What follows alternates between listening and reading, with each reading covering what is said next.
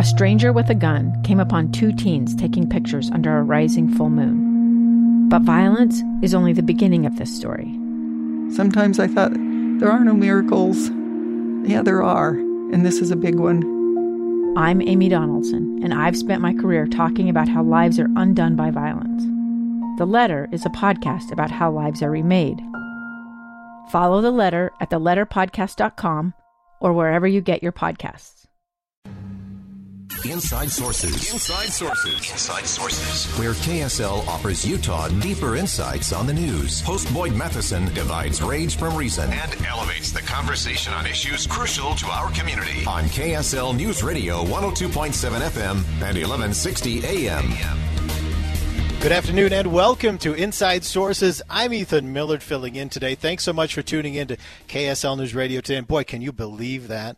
What's happening today between President Biden and Vladimir Putin, just astonishing stuff. And I'll tell you what, I mean, we got a lot to get to here in this show, but just since we just heard that, I hope President Biden holds the line with Russia. I really do, and I suspect he will, because I've gotten, you know this about me if you remember the old Nightside days, but I know a lot of you have this too, but I've got a long personal history in Eastern Europe, specifically Romania and Hungary. Talked about Romania in that little press briefing quite a bit, and I'll tell you what, Russia makes those countries' lives miserable, and I do not know why Russia believes that the best strategy for them is to make the countries around them chaotic and poor. But that is their strategy, and they have to stop. They have to stop messing with other countries, pardon me. All right, but we're not really going to talk about that today, except, I just wanted to kind of send a little cheer towards President Biden. Hopefully he holds the line. I'm rooting for him on that. But let's talk about today in another context, because December 7th is a big day in American history. 80 years ago today, Japanese bombers and fighters took off from a fleet that had quietly crossed the Pacific Ocean to Hawaii, then a U.S. territory. And on December 7th, those planes launched from those carriers, were escorted by destroyers and submarines, and they flew towards Pearl Harbor. On their way to bomb Hickam Field, some of those Japanese bombers and fighters flew over the house of a young boy named Mike Rose.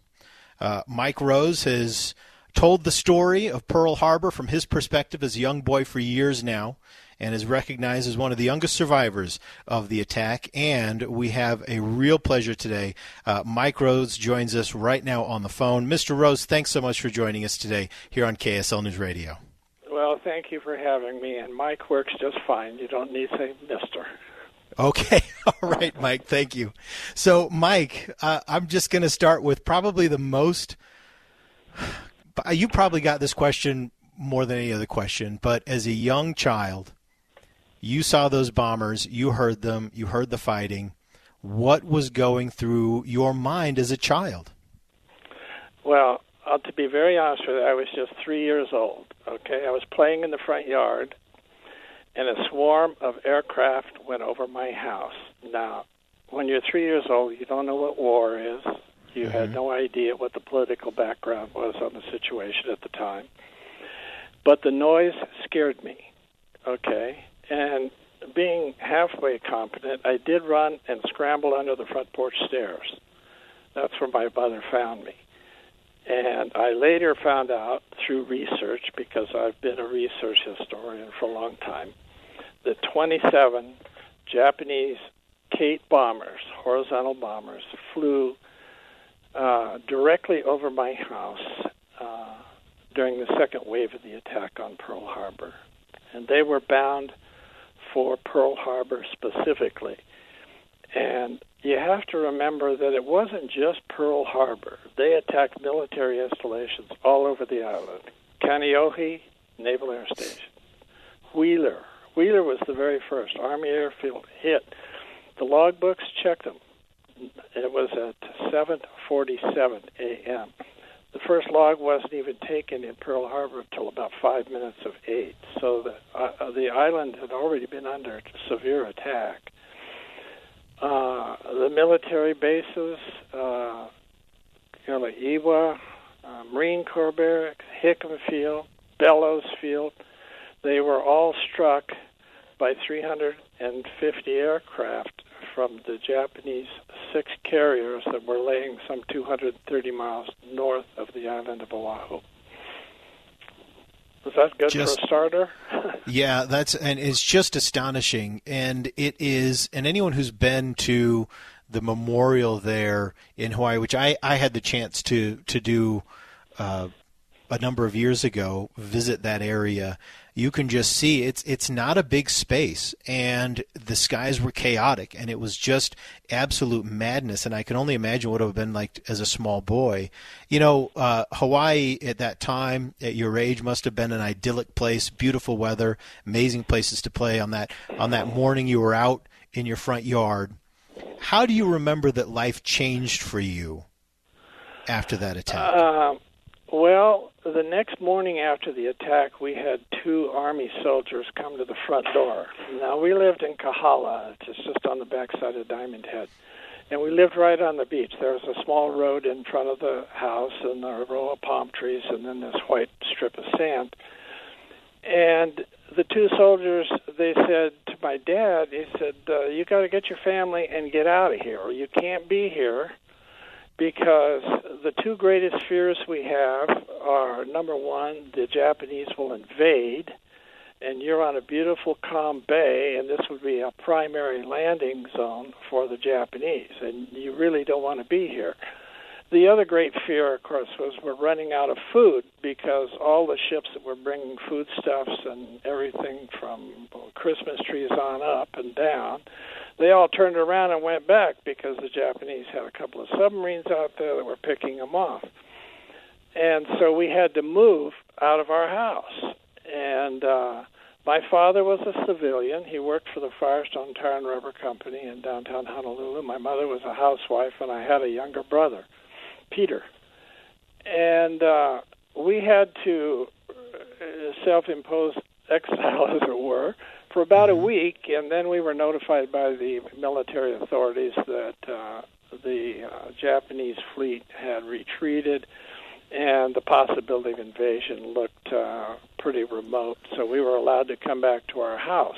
Now, we're up to the point where the Japanese fleet has retreated, so the risk of major invasion has gone, but everything's still on edge. And, Mike, I wanted to ask you specifically because I know that, because I was able to read through some of your bio, I know that you and your family had some Japanese friends, and there are a lot of Japanese people with Japanese heritage living on Hawaii today, back then the same. How did things change in those relationships, and how did you perceive that as a small child?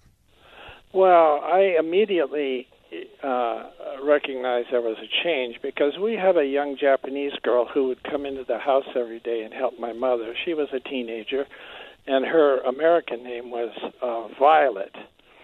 And the day after the bombing, we never saw Violet again. Wow. And many of our friends, my parents' friends, were Japanese. We intermingled with them socially. The Japanese are a wonderful people, okay? People get the wrong idea sometimes. They are wonderful people. They had 40% of the population. They ran most of the service business. If you went to the market or the gas station or something, the Japanese controlled a lot of that. And tragically, here on the mainland, so many of them were put away in camps after the war started, which is one of the greatest embarrassments this country's ever experienced. That didn't happen on the island of Oahu or in the islands at all because they were so important to the commerce. Mm-hmm. And they did recede as a people back into their own culture and didn't tend to go out that much from what I'm told. But for me personally, I never got to see my friend Violet, and she would be the one who would take me down on the beach and play, while my mother would be home doing housework. Wow. Now, eventually, your family had to leave Hawaii, but they split you up. Your dad had to stay. Well, women and children had to be evacuated first. We were declared unnecessary. My father was selling tires for Firestone, And who was the first guy who lost his job when the war started? And it was anybody in the tire business, because you couldn't buy tires during the war. Yeah. So 10 weeks after the bombing, we were notified by the authorities. We had been given some advance word that you will be called, you'll have 3 hours notice, have your bags packed, anything you can carry, and you'll be put on a ship headed for the mainland. And my father, who had a lot of friends in town, he knew people in the port control, and they called us the day before, and they said, "Hey, Dee, your family's on the list for tomorrow." So we actually knew, my mother, my brother, and I, well, he's a young boy, and so am I, but my parents knew that we'd be leaving that following day. And we went aboard a British troop ship, which was a converted Cunard liner, one of the great ships of the Atlantic travel routes prior to the war. But keep in mind, the Brits had been in the war for a year and a half. The ship had been painted gray. It had been outfitted with depth charges and guns. It was a full ship of the British line. It was technically a military ship. So technically, we were a target. Wow. But fortunately, we were put in a convoy with 7 other ships, military and civilian, and we sailed out of Honolulu Harbor, headed for San Francisco. But now, on that ship, I'm curious to know, as a young boy, was that fun for you? Were you bored out of your mind? What was it like? I didn't like it at all, because those life jackets they had only seemed to come in one size, and when they put one over me, I had to look out through the top. Oh, geez. And we weren't allowed on deck. We had to stay in the cabin unless we were going to the eating place wherever we were headed. Yeah. And this was a huge ship. It was the 4th largest ship in the world. It was the RMS Aquitania. It was longer than the Titanic, actually. It was launched. Really? It was launched just 2 years after the Titanic, in 1914. So it had been a serviceable ship in the Atlantic Ocean for a long time. Now, Mike, is Bo right there with you? No, he's in listening to the radio in another room. Oh, is he? Okay. Bo, come in here, because we want to chat with Bo also about the event, because, Mike, you're doing an event up at the Fort Douglas Museum, and I'm getting the impression you're up there right now. Yes, I am. We've been talking to some folks, and they have a nice little setup for us, and it's been great. And I'll be here till the museum closes at 5. So if people want to come on down, I do have some artifacts that they might enjoy looking at. I have the burned corner of a Japanese parachute where the pilot perished when he crashed. Oh, wow. And I have a piece off of that airplane, and I have a piece off of one of the midget submarines, the one that washed up on a beach not far from my house. That's incredible. Bo, yep. I think we've got Bo on the line. Yeah. Bo Burgess is the director and historical collections curator at the Fort Douglas Museum. Bo, thanks for helping us get set up. This has been just such an amazing tribute to that day. So Mike's going to be up there the rest of the afternoon. People can come up, see his artifacts, meet him in person, chat with him. What do people need to know about this event you're hosting? Yes, so today the museum is open until 5. Our regular operating hours are Tuesdays through Saturdays from noon to 5 as well. If you can't make it in to chat with Mike today, do feel free to come up and take a look at the exhibits. We are a free public museum under the Utah National Guard, and we are the state's officially recognized museum for military history and repository. So we have all areas of Utah military history here, and those who served from Utah and are currently serving, and all different branches of service. So definitely come on up today, chat with Mike one-on-one. He will be here until 5 when we close. And then Mike also partners with us on some other events as well that we do annually. And the Fort Douglas Museum is up at the University of Utah. You guys have parking on site? We do have parking on site. There's a parking lot next to us, and there's parking right in front of the building right there on the street. Wonderful. All right, we'll put that into Google Maps, Fort Douglas Museum. Go on up there, check it out. Some great World War II artifacts, and you're going to meet this fascinating man, Mike Rose. Thanks, both of you, Mike and Bo, for joining us today. We're going to grab a quick break, but I want to give a little heads up on what we're going to see on the other side of this break. We're going to be chatting about what's happening with climate change, because we saw just another big conference, climate change conference. But some are saying, hey, these different governments that are getting involved, that's not where the action is, that they're not headed down the right path. They need to try and follow a more business-oriented approach, one that really encourages and inspires individuals to get involved. We're going to talk a little bit more about that when we return. I'm Dave Cawley, investigative journalist and host of the podcast Cold. In October of 1985, a woman named Cherie Warren left work at a busy Salt Lake City office to meet her estranged husband at a downtown auto dealership. She never made it home. Cherie's car surfaced weeks later in Las Vegas, in the parking lot of a hotel casino. No one knows how it got there. Strange. It was strange. Both Cherie's estranged husband and her boyfriend raised suspicion for investigators. I kind of thought that he might have done something. But no arrests were ever made. In Cold Season 3, we dig into double lives, make new connections in the case, and examine the difficulty raised by reasonable doubt. We want answers just as much as anyone else. They have creeps like that now too, so nothing's changed. That's the new Cold Season 3, The Search for Cherie, now available anywhere you get your podcasts.